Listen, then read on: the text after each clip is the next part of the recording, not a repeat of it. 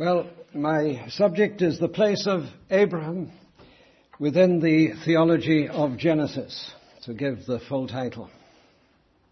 And my brief this morning is to introduce you to Abraham, to set him within the context of Genesis, especially showing his place in the outworking of the creation purposes of God and his relationship to those earlier episodes such as the fall, the flood, and Babel.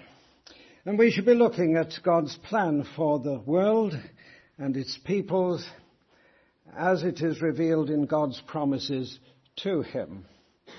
In the process, I trust that we can go some way to putting to death the idea that the Gentile church is a parenthesis in God's purposes. Paul Williamson, who's done some good work in this area, and he's in no doubt that Abram's theological significance extends far beyond the actual verses allocated to him. He is one of the most theologically significant characters in all of Scripture. End of quote. I start with a little word concerning the historicity of Abraham, as I'm introducing the whole subject of Abraham this morning. In some respects, the debates that have raged over this issue are similar to the critical evaluation of the gospel accounts of Jesus. It's like the so-called quest for a historical Jesus, where the Abram of faith is distinguished from the Abram of history. And it's important to stress the historicity of the Abram narratives. It was not Israel's later faith that created stories about Abraham, but it was God's dealings with Abraham that led to the faith that people like Moses and David and the prophets had in the God of Abraham. And it's the God of Abraham whom we Christians praise today. The historicity of the Genesis narratives concerning Abraham and the patriarchs hit the news earlier this year, in February actually, over Abram's camels.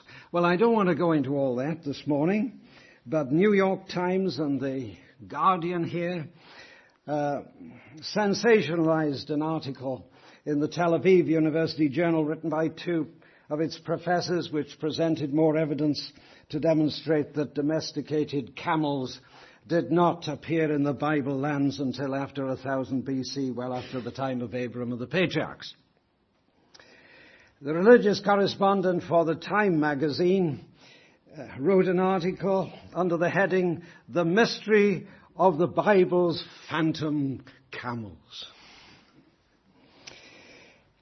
Tyndale House, I just leave you with this, has made available a scholarly chapter of 53 pages on camels by an expert on the subject from University in Marburg. And this will give you all you ever wanted to know about camels.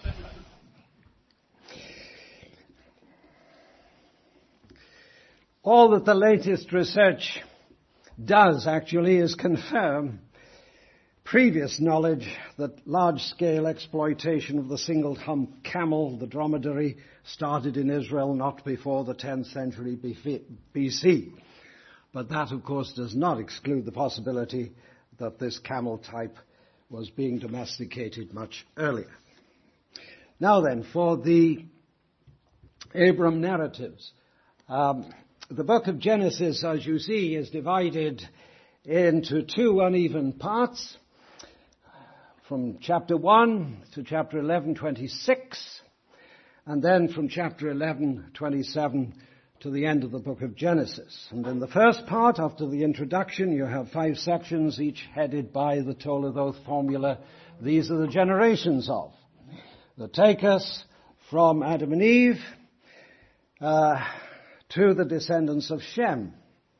And the second part treats the various fathers of Israel, and again there are 5 sections headed by the Toledo formula, commencing with Terah's family and ending with the sons of Israel in Egypt.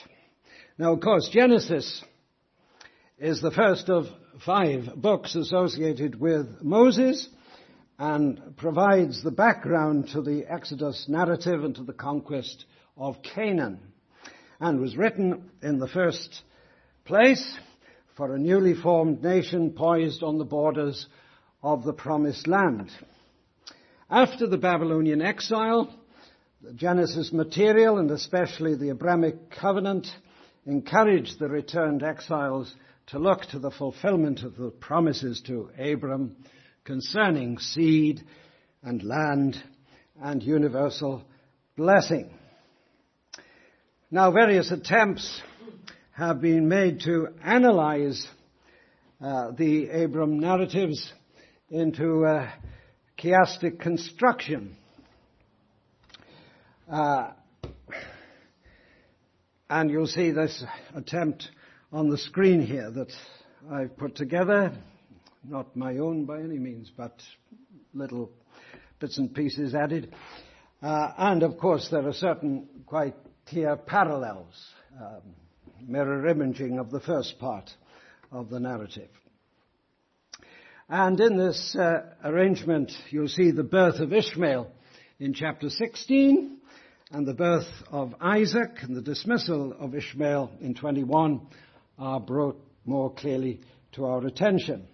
The overall shape results in an amazing piece of storytelling that is full of suspense and at the same time presents profound and significant theological statements. Now, I particularly draw your attention to 4 points. The birth account of Ishmael appears as if this is the answer to Abram's seed problem. And the chiasmus construction all points to him.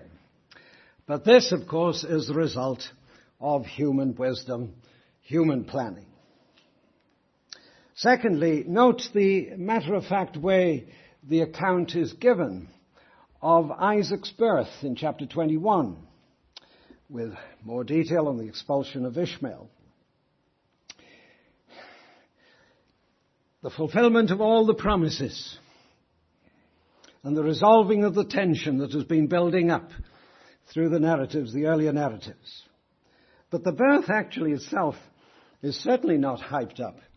Very matter-of-fact way of presenting that. Reminds me, it's the supernatural conception that is emphasized rather than the actual birth. You might think of that with regard to the New Testament and the birth of our Saviour. Anyway, third point, note the many contacts that Abram has with Gentiles. Also, while the birth of Ishmael is surrounded by God's promises to Abram in 15 and 17, the birth of Isaac is surrounded by Abram's dealings with Abimelech. That's interesting, I think. And fourthly, amid the death and burial of Sarah and Abraham, you see the future lying with Isaac and his bride. Now then, we come to the nitty-gritty now, Abram's theological significance. As many commentators have indicated, God's call of Abraham in chapter 12, verses 1 to 3, and the promises made to him mark an important turning point in the book of Genesis, as well as being a significant moment in the history of the world. A new situation is brought to our attention. Firstly, through the opening paragraph, which presents Terah's family tree, and then secondly, through God's words to Abram and his response to the divine call. We'll look at those in turn. First, Terah's family tree in chapter 11, verses 27 to 32.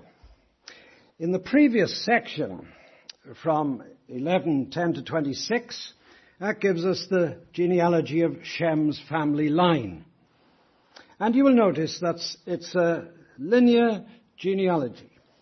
It deals only with the elect line, unlike the segmented genealogy of chapter 10, where we are given details of the descendants of all three of Noah's sons.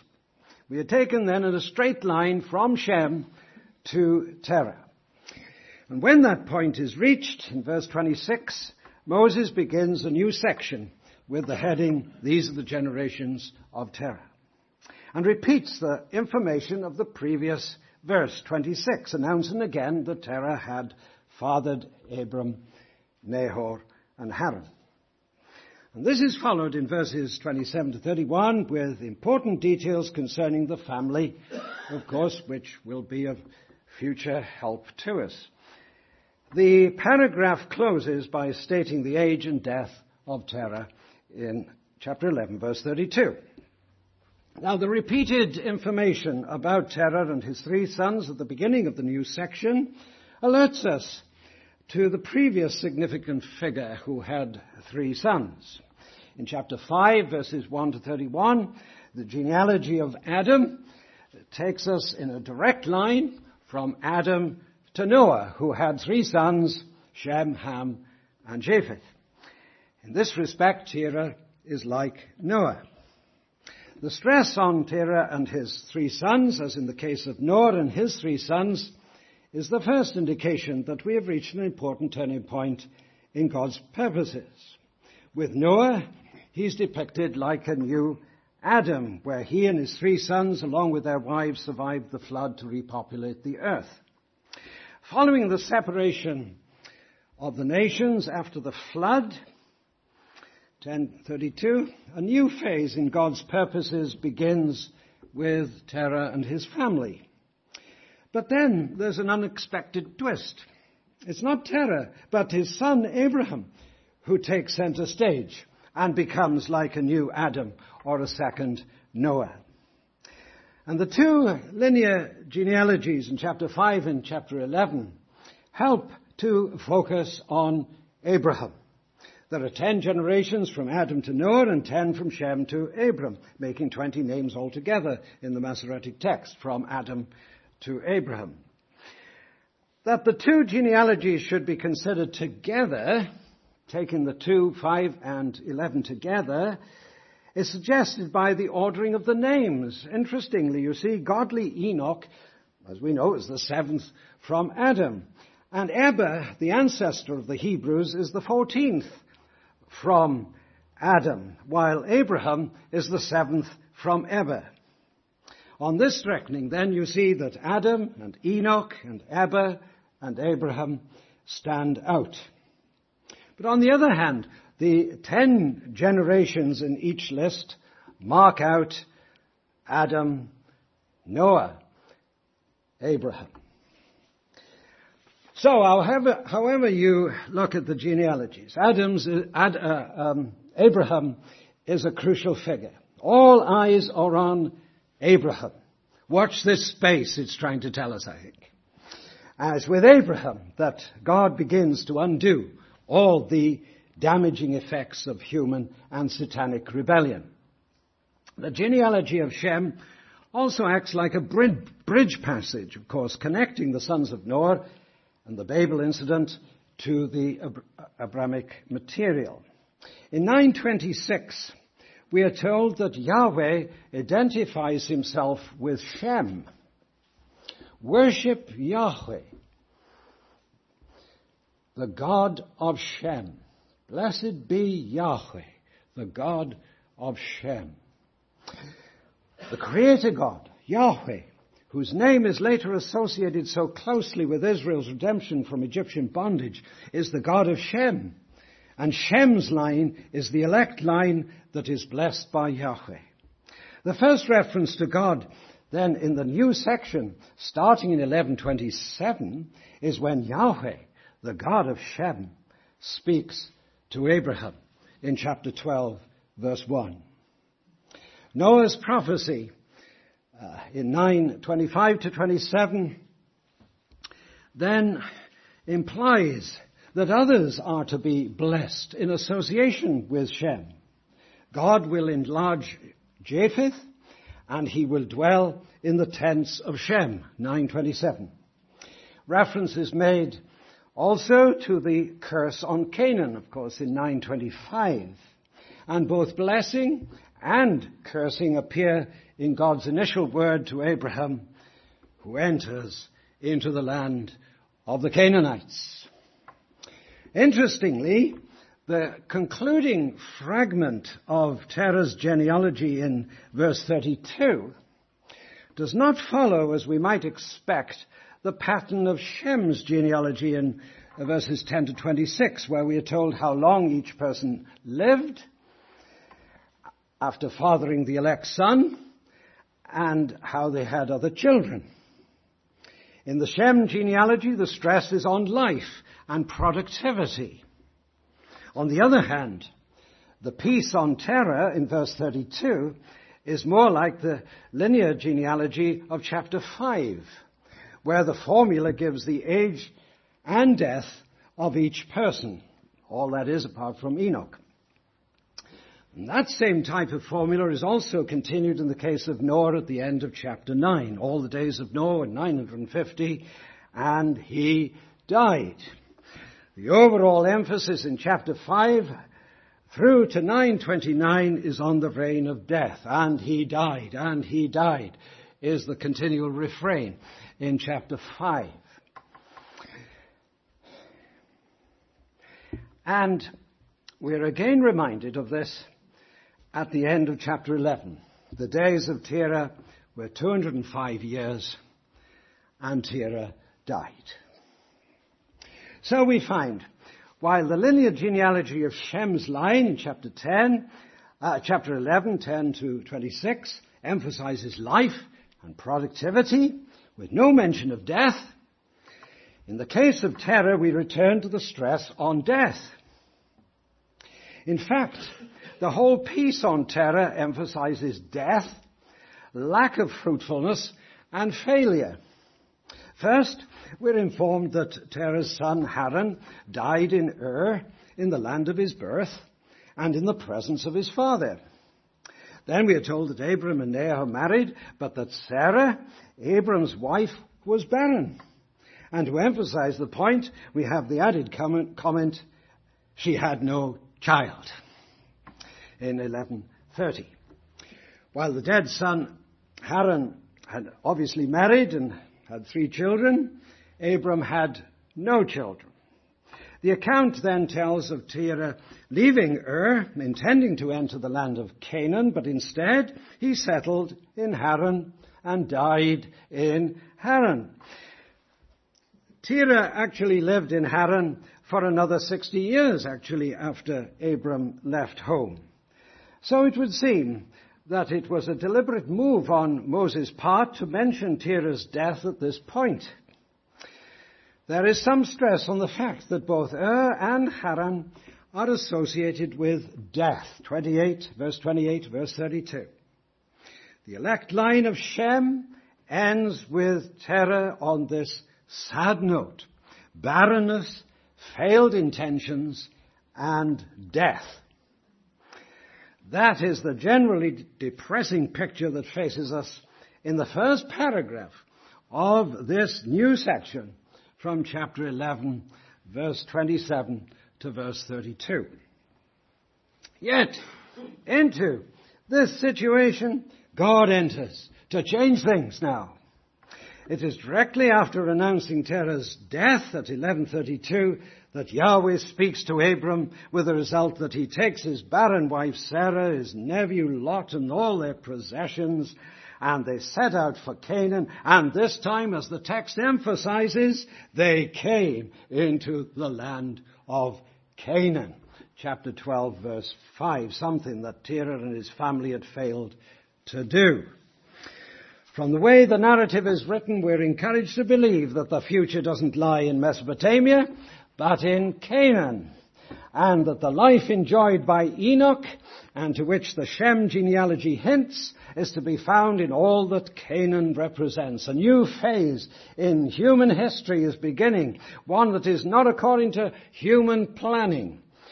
Terah's failure in moving to Canaan did not frustrate God's plans. Life and hope lie with God alone and what he will do through Abraham and his seed in the land of Canaan. This new beginning with Abraham, as has been hinted at already, is viewed against a universal, a cosmic background. Both the headings, these are the generations of, and the linear genealogies in chapter 5 and 11, link Abraham very closely with the Creator God who went on to judge Adam and Eve and Cain, the people of Noah's day, and those who built Babel. And in the Abraham narratives that follow, we see how Yahweh God as creator and judge is acknowledged by Abraham first in his meeting with the king of Salem when he confesses with Melchizedek that God Most High is the maker of heaven and earth in chapter 14, verse 19 and 22. And then later, as God's friend, he's told of Sodom's impending doom. And Abram makes that great prayer of intercession and confesses that Yahweh is the judge of all the earth. 1825. At the same time, the tracing of Abraham's ancestry back to Adam also draws attention to God's gracious purposes for the human race. Up to this point in chapter 12, there have been three cosmic events involving human rebellion and divine judgment. The initial rebellion in Edom, the universal wickedness that led to the flood, and the Tower of Babel incident that resulted in the confusion of languages and separation. After the first two judgments, God's grace is also witnessed. In the first case, in the announcement in Genesis 3:15, as God declares war on the snake. In the second case, promises are made to Noah and the whole of creation, as well as the prophetic statement of God's commitment to Shem. But no divine gracious note is heard after the Babel incident. Instead, by means of Shem's genealogy, we're quickly brought to what Terah produced and to the call of Abraham. And this suggests that the divine word to Abraham is the missing statement of God's continuing gracious dealings with humanity. In fact, the final element in God's promises to Abram in chapter 12, verse 3, that all families of the earth, the ground, shall be blessed, is the response to the families of the sons of Noah that were separated on the earth after the flood. Genesis 10:32. This leads us on now to look more closely at the call of Abraham and the promises God made. These verses, chapter 12, 1-9, confirm the conviction that Abram's call marks an important development in the book of Genesis and in the history of salvation, and underlines many of the points that we've already made.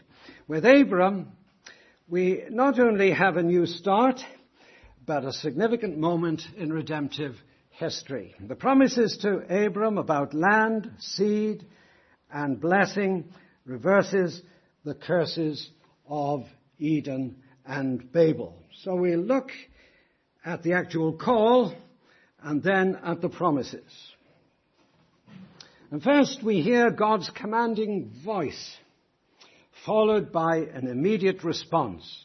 And Yahweh said to Abram, "Go," and he went. Verse 1, verse 4. There's no justification for the translation Yahweh had said to Abram. This is a fresh word to him in Haran. And it brings to mind the Creator God's initial word. And God said, "Let there be light," and there was light in chapter 1, verse 3. Light shone as a result of God's commanding voice. Likewise, Abram went as a result of God's very emphatic personal demand, "Go." He was to take the initiative and go by himself.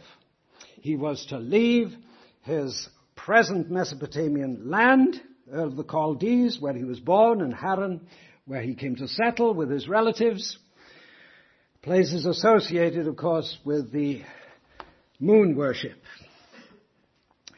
And he was to head for the land that God would show him. Not only that, he was to leave his relatives and also his immediate family.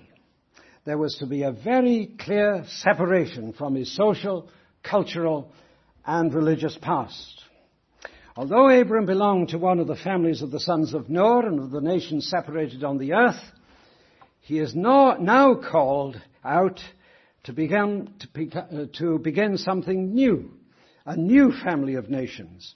From a separation at Babel that resulted from human sin and divine judgment, we have this call to separate from nations and families of the earth in order that God's gracious purposes for the world might be carried forward. The later separation laws that distinguished Israel from the rest of humanity as a holy people set apart for God are here anticipated in Abram's break with the first 75 years of his life. And so Abram makes this clean break with his past life and begins a new life with God. It was, as one commentator puts it, like a new creation, to quote Paul, where all things are passed away and all things become new. And by God's word of truth, to use the words of James, Abram was brought to this new start in order that he might be a kind of first fruits of God's creation. So that's the call. Now the promises. With the command come very rich and amazing promises that are later confirmed in a special covenant ceremony in chapter 15 with the sign and seal of the covenant recorded in chapter 17. But right from the start, it's clear that God did not come to Abram with proposals that if he decided to leave home, God would bless him. This is a summons, as Palmer Robertson says, a solemn charge. And we note that Abram trusted God and obeyed the summons, so that further promises were given him, promises that underlined and expanded those initial pledges. Despite failures, despite imperfections, Abram continued to trust God and, like Enoch, to live his life in the presence of God. He walked about before God.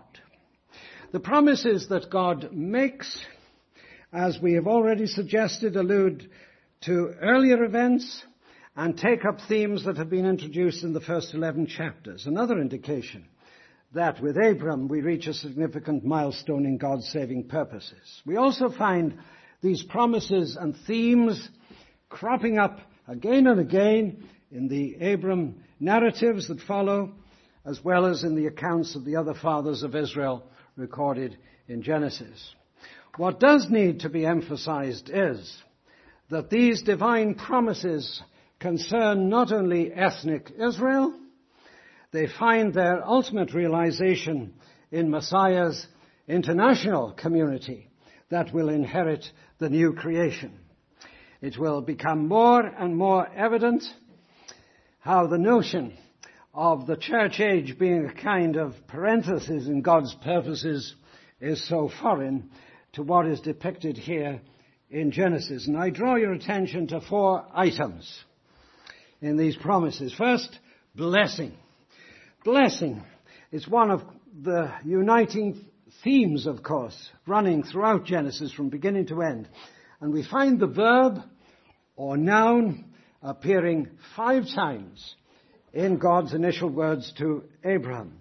And this 5-fold reference to blessing is a reminder of the 5 occurrences of the term in the previous chapters, where we find it used in relation to the original creation and the new situation after the flood. The opposite of blessing, of course, is cursing.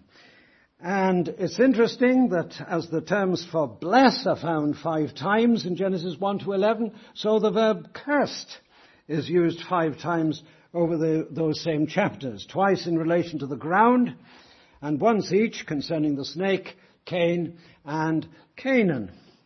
Curse, however, is also implied in the death sentence on Adam and Eve and the accompanying pains and sorrows associated with childbirth, as well as in the later destruction caused by the flood and the forced scattering of peoples that followed the building of the Tower of Babel. So a breath of fresh air now blows as God announces these blessings to Abram that are to benefit the whole world of lost humanity. Basic to what God means by blessing in Genesis is that statement, be fruitful and multiply and fill, that we find in chapter 1 of Genesis. This was God's intention for all living creatures in the sea and air, as well as for humans. And the same statement of blessing was given to Noah and his sons after the flood. It's the first two parts of that blessing that we hear a number of times in the rest of the book of Genesis. Two particular matters stand out here. Firstly, these associations with the creation blessings certainly suggest that with Abraham, God has a cosmic purpose in mind. Abram is given gracious promises whereby those creation blessings are to be mediated through Abram to the whole world. Secondly, instead of the original mandate, be fruitful and multiply, a mandate renewed after the flood, fruitfulness now becomes a gift from God. This is very important. This a very significant difference. In place of a command, we have a very emphatic promise. I will make, I will bless, you shall be, I will greatly multiply your seed. It's not the result of human will and effort, but of divine grace and power. The Genesis narrative will indicate many occasions when the promise was in jeopardy. Thwarted, for instance, by barrenness, endangered by the folly and weakness of Abram in Egypt and among the Philistines, and threatened first by Ishmael's hostility to Isaac, and then in the mysterious call to sacrifice the unique beloved son. Yet the promise wins through, and it continues despite many setbacks and threats during the course of Israel's history from slavery in Egypt to exile in Babylon and on through the intertestamental period to the coming of Messiah and the worldwide family of Abraham belonging to Messiah Jesus. These promised blessings concerning fruitfulness are heightened by the use of the word translated great. This overused English adjective does in this context really mean something on a massive scale. Great nation, great name. And this is confirmed later after Abram's severe test in the words, chapter 22:17, I will greatly bless you, and I will greatly multiply your seed. And so his seed will be as the dust of the earth, as the stars of heaven, as the sand which is on the seashore. If great nation includes having a large population, then this is certainly what Abram is promised, a limitless number. What about a large multinational population? Is this anticipated in Genesis, or is this an interruption in God's purposes, a parenthesis during the church age? The first clear indication that Abram's family will be multinational is in Genesis 17. Interestingly, this passage comes immediately after God's promise to Hagar when she had given birth to Ishmael, Abram's firstborn son. To her, 16:10, I will greatly multiply your seed so that it will not be counted for multitude. But Abram, in chapter 17, is now informed that God's promise to multiply him exceedingly will be not through Hagar and her son Ishmael, but through Sarah. and that she will give rise to nations. Chapter 17, verse 16. 17, verse 2. The words to Sarah is a little later echo those to Abraham in 17:16. You will be the father of many nations. So Sarah is going to give rise to nations, and you, Abram, will be the father of many nations. And the change of name was a sign to him of God's intention. While God confirms that Ishmael will be exceedingly fruitful, become a great nation, this promise is to be distinguished from the many nations promised to Abram through Isaac. Genesis 17 clearly distinguishes between a great nation descended from Ishmael and the nations promised to Abram and Sarah through Isaac. The question then is, in what way is the promise of many nations related, if at all, to the promise of a great nation to Abraham in chapter 12? Many commentators have assumed that it speaks of various nations that owe their natural roots to Abram and Sarah. But Dumbrell and Desi Alexander find this interpretation unsatisfactory, and Paul Williamson rejects it. For not only is Ishmael excluded, but subsequently Esau is also outside the line of promise. When the text speaks of Abram as the father of a multitude of nations, the Hebrew construction suggests a non-physical sense of fatherhood is meant here. It's similar to Joseph's statement that God had made him for a father to Pharaoh in Genesis 45, verse 8. If a metaphorical meaning is attached to father here, then the nations that are to arise from Abram and Sarah can be viewed in a non-physical sense. And supporting this view is the latter part of Genesis chapter 17.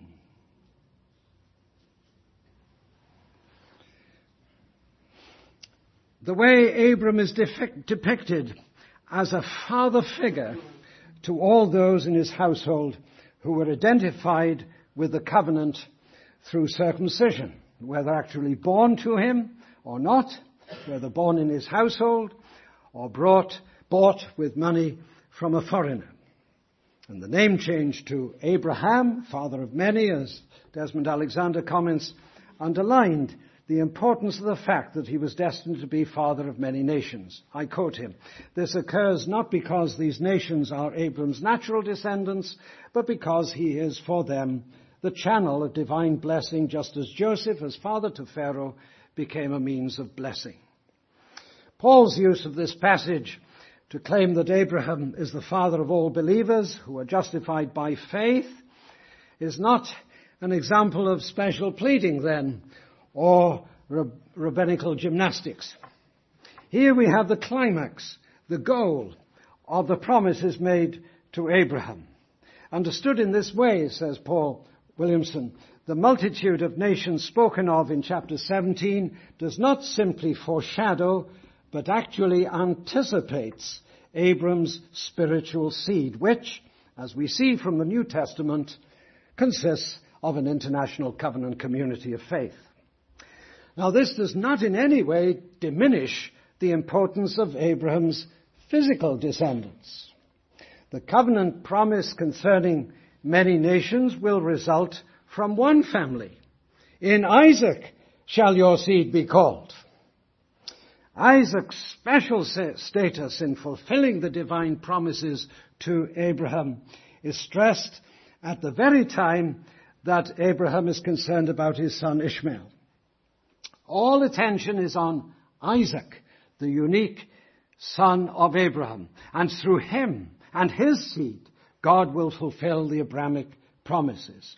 It's for this reason that Neo's family tree is mentioned. You go back here to the narrative. A and A1 at the top there, carefully mirroring the family tree of Terah, mirroring the beginning of the Abram narrative.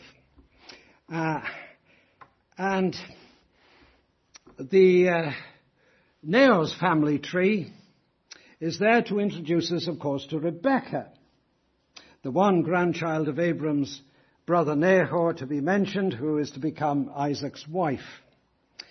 The long account of the servant's mission in obtaining the hand of Rebekah for Isaac dominates the conclusion of the Abram narrative. And attention is especially drawn to it by its place between the account of Sarah's and Abram's death and burial. The special family line continues as Rebekah is brought into Sarah's tent, 2467. Though Isaac and Rebekah then have twins, and God makes mention of two nations and two peoples, which might suggest a physical rather than a metaphorical fulfillment of Genesis 17, it becomes clear later that the Edomite nation descended from Esau is not of the chosen line. Jacob is sole inheritor of the special Abrahamic covenant promises. Later, when God blesses Jacob in 35:11, there are echoes of Isaac's blessing when he sent Jacob away to his mother's family. These echoes are significant. Whereas Isaac states that Jacob will become a company of peoples in 28:3, God states that a nation as well as a company of nations will come from him, 35:11. Some scholars like Hamilton see company of nations as qualifying nation, translating it a nation, that is, a company of nations. But others like Alexander see a deliberate distinction being drawn between the one special nation directly descended from Abraham, Isaac, and Jacob, and the many nations that are not related in a physical sense, but who are closely associated with a chosen family. And this is similar to what we saw earlier of the many nations that have Abraham as their metaphorical father.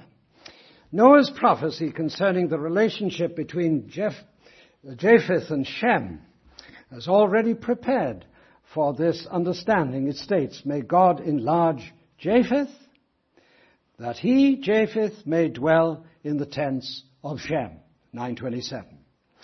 There are many passages in other parts of the Old Testament that speak of Israel being enlarged to encompass the Gentile nations. See Isaiah 54, 1-3, for instance. And all this prepares us for the realization of these promises in the global community of faith that incorporates both Israel and the nations, united to Jesus the Messiah, who is of the seed of Abraham according to the flesh. Matthew chapter 1, verse 1, also important there. But also, Paul is perfectly in line with the Genesis text when he writes to the Gentile believers in the Galatian churches, "If you belong to Messiah, then you are Abram's seed." And prior to the cross and Paul's mission to the Gentiles, both John the Baptist and Jesus make statements that indicate that mere physical descent from Abram is not vital. God's able to raise up children from the stones. One can be Abram's natural descendants and belong to the family of the snake, says Jesus. Jesus speaks of the many coming from the east and the west and the north and the south to sit at the table with Abraham, Isaac, and Jacob in God's kingdom, while the sons of the kingdom will be cast into outer darkness. But for Abram to become a great nation, and for his name to become great, not only must he be blessed with fruitfulness, two other ingredients are essential, and they are mentioned in God's initial word to Abraham: land and universal recognition. So, blessing first, land second. This theme receives some considerable attention in the Abraham narratives. And again, it must be considered against the background of the first 11 chapters of Genesis. Adam and Eve were placed by God in a special area, the Garden of Eden, associated with life and a close relationship with God. But they disobeyed God. They were expelled. God now calls Abram to leave his own land for a land that God will show him. From land associated with death to a land of promise, of hope, of life with God. Abram obeyed, and the spiritual blessing that Adam and Eve lost through disobedience, Abram gained, for he had a close relationship with God, walked about with God like Enoch and Noah before the flood, so that he became known later as God's friend. These are little indications that God is to reverse the curses of Eden. The land, of course, is later described in ways that resemble Eden. In Moses' encounter with the God of Abram at the burning bush, the land is referred to in glowing terms as good and spacious and flowing with milk and honey. And the prophets often depict the land of Canaan as being like the Garden of Eden. Lot, of course, chose part of the land on the east of Canaan that looked like the garden of Yahweh, but of course that was ripe for immediate destruction. But the land was a promise to be given to Abram's seed, remember, not to him personally. It's spelled out first in 12:7, to your seed I will give this land. And this is repeated and developed as the narrative proceeds. And the same promise is made to Isaac and then to Jacob. And again, it's their descendants who will be the beneficiaries. As for the patriarchs themselves, well, they remained strangers, resident aliens. Abram had, in fact, been specifically told by God that it would be after many generations his family would occupy the land. And the end of Genesis provides the first step in the implementation of that prophetic word in chapter 15. And that reminds us that for Abraham, Isaac, and Jacob, personally, the land proved a mixed blessing, really. No sooner had Abraham walked the length and breadth of the future inheritance than he was forced to move to Egypt on account of severe famine in the land. And Genesis ends with the chosen descendants of Abram in Egypt for the very same reason. Then when Israel was delivered from Egyptian bondage and God's covenant at Sinai was established with them, where they were brought to the land of promise after a 40-year delay because of their unbelief, they were given the land at a time when the inhabitants of Canaan were ripe for punishment, and Israel, of course, was used as an instrument of their destruction, in the same way as much later Assyria and Babylon were used by God to remove Israel from the land. And this removal of Israel from the land was, of course, written into the Sinai covenant as the final curse, and it recapitulated Adam and Eve's expulsion from Eden. A return already hinted in the Mosaic law is expressed more fully by the prophets and is likened to an Eden restored. Details of the actual territory allotted to Israel vary. And this is interesting. The Table of Nations in chapter 10 gives special attention to Canaan and his descendants and the borders of their land and provides important background to the Abram narrative. The borders of Canaan in chapter 10, 15 to 19 are defined as from Sidon in the north to Gerar in the south and then east as far as the cities of the plain. And they match the area originally occupied by Israel west of the Jordan, often referred to roughly as extending from Dan to Beersheba. Abram, however, was promised a massive area that stretched from the river of Egypt as far as the great river, the river Euphrates in chapter 15, verse 18. The river of Egypt is interesting rather than the brook of Egypt or the Wadi of Egypt. And so the river of Egypt suggests the Nile that is in mind. Numbers 35, 2 to 12 describes boundaries that are referred to in ancient Eastern texts, but which are again much larger than Israel actually occupied even in the David-Solomon era. Such boundary markers suggest that the promised land is symbolic of something much bigger. From the river of Egypt, as far as the river of Euphrates, takes in the great centers of civilization known to the patriarchs in Israel at the time. We're reminded of Psalm 72 verse 8, where Messiah's rule is first said to be from sea to sea, a phrase that echoes the words of Exodus 23, from the Red Sea to the Sea of the Philistines. But in the same breath, Messiah's rule is also said to be from the river to the ends of the earth, indicating that the Canaan promised is symbolic of something much grander. And the David-Solomon era itself could only anticipate in a shadowy way the full wonder of the Abrahamic promises. The promised land comes to symbolize not only a lost garden in Eden, but a future where the ends of the earth will be the Messiah's possession, to become like the garden of the Lord. Again, in Psalm 2 verse 8, the inheritance promised to Abram reads, "Ask of me, and I will surely give the nations as your inheritance and the ends of the earth as your possession." The post-exilic prophet Zechariah speaks of Messiah's dominion as from sea to sea and from the river to the ends of the earth in Zechariah 9 verse 10. And it's significant the New Testament seems to ignore, doesn't it, the promise of possessing the actual land of Canaan. You don't get any references to that in the New Testament. The land is the place where Jesus fulfills his ministry and from where the good news goes out to the ends of the earth. It's the global aspect that dominates the thinking of the New Testament. For Jesus, quoting Psalm 37:11, the people of God, the people of Messiah are the meek who will inherit the earth. In a similar vein, Paul, as other Jewish writers of the time had taught, indicates that the land promise was a sign of something far greater, that Abram's seed or family would inherit the whole world.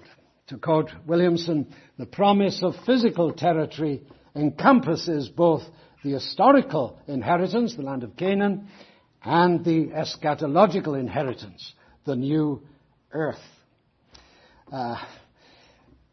From Euphrates to the Nile, symbolic of the whole earth. The remarkable account of Nineveh's repentance, to me, the capital of the Assyrian Empire, anticipates the day that Isaiah mentions in Isaiah chapter 19, which speaks of Egypt and Assyria. Nile, Euphrates, will be one with Israel. Blessed be Egypt, my people, and Assyria, the work of my hands. I must go on. Sorry, I'm going to apologize. I didn't start. Oh, thank you. It's not so long now. Third point. Universal recognition.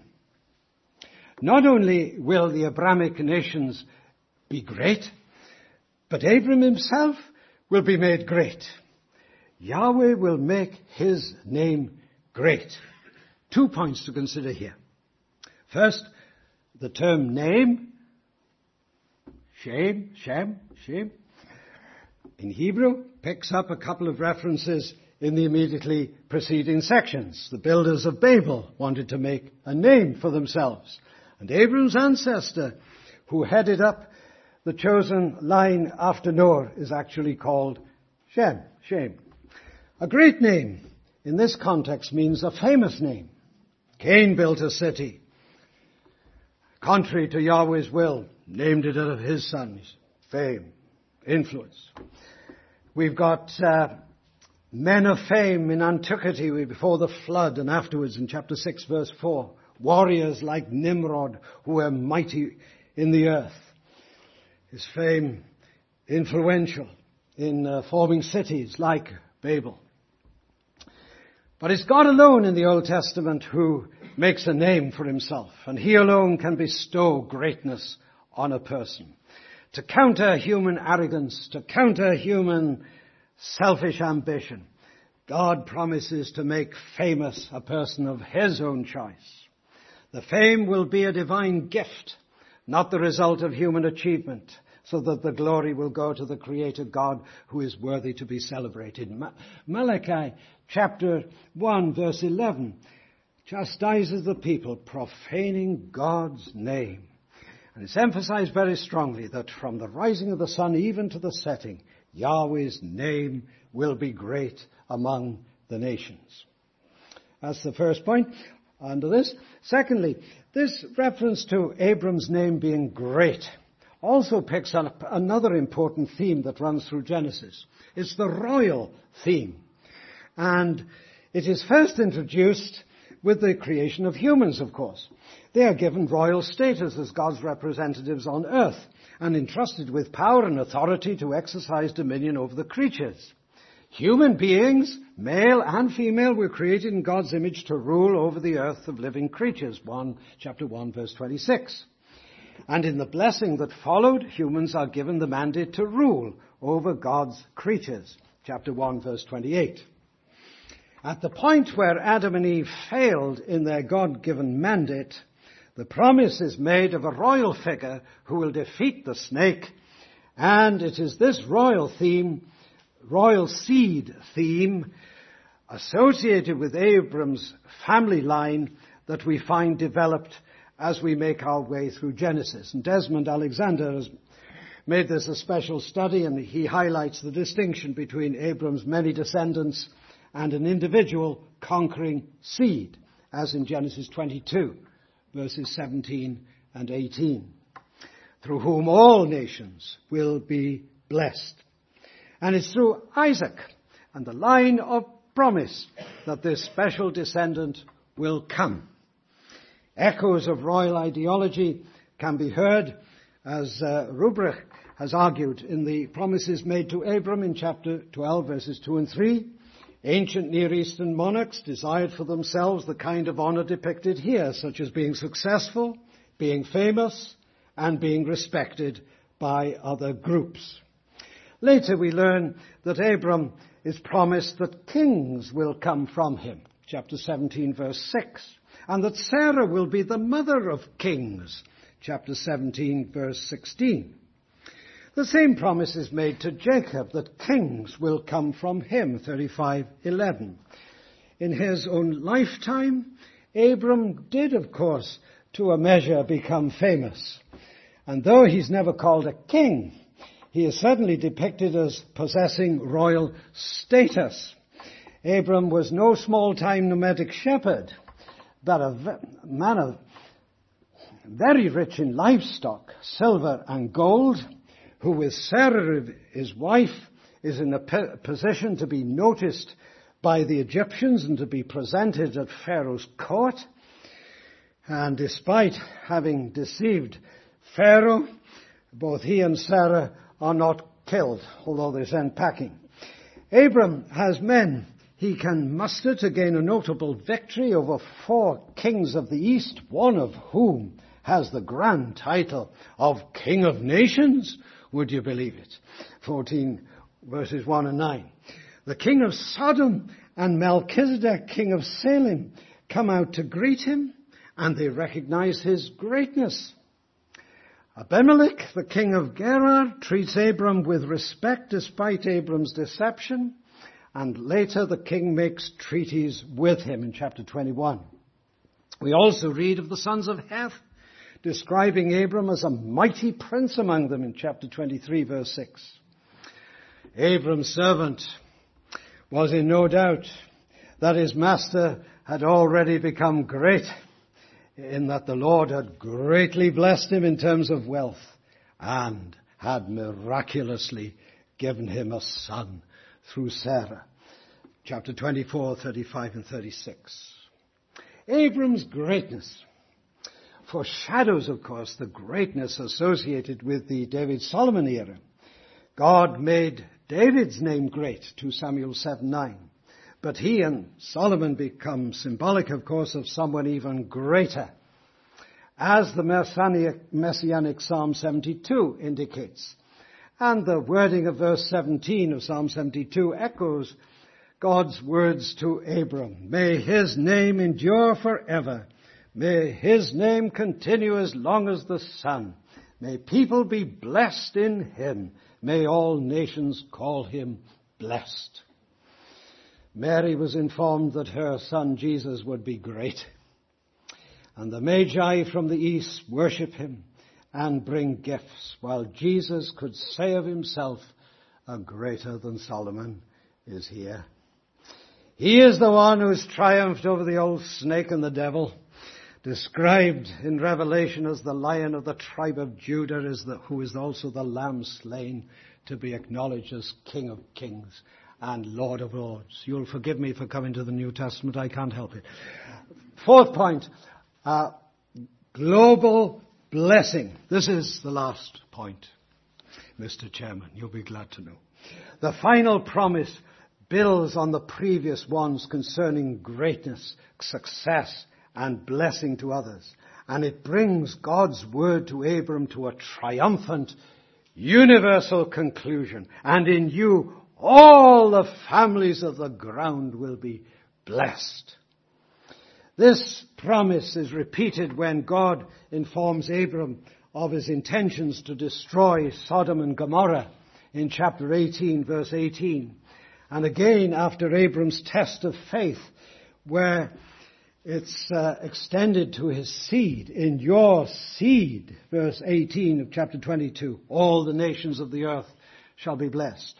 With Abram, there is not only a new start, but through Abram and his seed, God pledges to undo Adam's sin and its consequences. It speaks, in other words, of redemption from the curses of Eden. It would suggest that the families that feel the toil and sorrow leading to death from a cursed ground are to know rest and comfort, something that Lamech hoped from his son Noah. And the nations of the earth that have experienced separation and division as a result of Babel are to prosper under God's protection. Such blessings that overturn the effects of the fall are hardly witnessed, of course, in Abram's day. In only 3 possible cases does he show some public-spirited concern for the wider world. But by the end of Genesis, it's only Abram's descendant Joseph who brings a partial fulfillment of the promise of global blessing. When all the earth came to Egypt to buy grain from Joseph, and the people acknowledged that he had saved their lives. Chapter 47, verse 25. Israel was meant to be a blessing to the world by being a light to the nations, as we read later. But of course they failed miserably. Solomon era brought some blessing to the nations, for we read that all the earth was seeking the presence of Solomon to hear his wisdom, which God had put in his heart. But it was short-lived. It ended in tragedy. However, it became a picture that prophets and psalmists used to look for the fulfillment of the Abrahamic promise through an ideal Israelite figure, the servant of the Lord, who is also associated with the ideal Davidic king. I can't give you all the references. If you want them, I'll give them you later. The New Testament, of course, sees the promises fulfilled in the new good news concerning Messiah, proclaimed as the light to lighten the Gentiles and the glory of his people Israel. The global promise is actually quoted by Peter to indicate that it is realized in the preaching of the gospel. Acts chapter 3, verses 25 and 26. Jesus said, indeed, that salvation is of the Jews, and he pointed people to himself as the Messiah. He also claimed that Abram rejoiced to see his day and saw it and was glad. Jesus the Jew, the son of Abraham, is the salvation that God has provided for humanity. He is the Savior, not just of Jewish people, but as the Samaritans confess, he is the world's Savior. The promise God made in Eden as he pronounced judgment on the snake is realized in Jesus' atoning death and resurrection. Jesus saw his sacrificial death in terms of judgment on this world, the occasion when the prince of this world would be cast out, enabling Greeks and people of all nations but to be drawn to the Saviour. Well, all this goes to show that the New Testament is not forcing an interpretation onto the Abrahamic material that is not already present in Genesis and the rest of the Old Testament. There is at best but a partial fulfillment in the Old Testament. And as Williamson points out, while the core aspects of the Abrahamic promise have attained some degree of realization with the Old Testament, a more complete fulfillment of each promissory element is nevertheless anticipated. Although the New Testament does spiritualize the promises, the physical aspects are not ignored, but are, as Williamson argues, incorporated within the spiritual. Limitless seed includes both Abram's physical descendants, the nation of Israel, and his spiritual descendants, namely God's elect from all nations united in the seed of Abram, Jesus the Messiah. Physical territory includes both the historical inheritance of the land of Canaan and the eschatological inheritance of the new earth. Universal recognition symbolized and anticipated in the lives of Abram and Joseph and David and Solomon come to full realization in Jesus, who is the royal seed who overcame the old snake to bring about global blessing on a massive scale, and that is to be a truly eternal in the new creation. Thank you for allowing me to finish.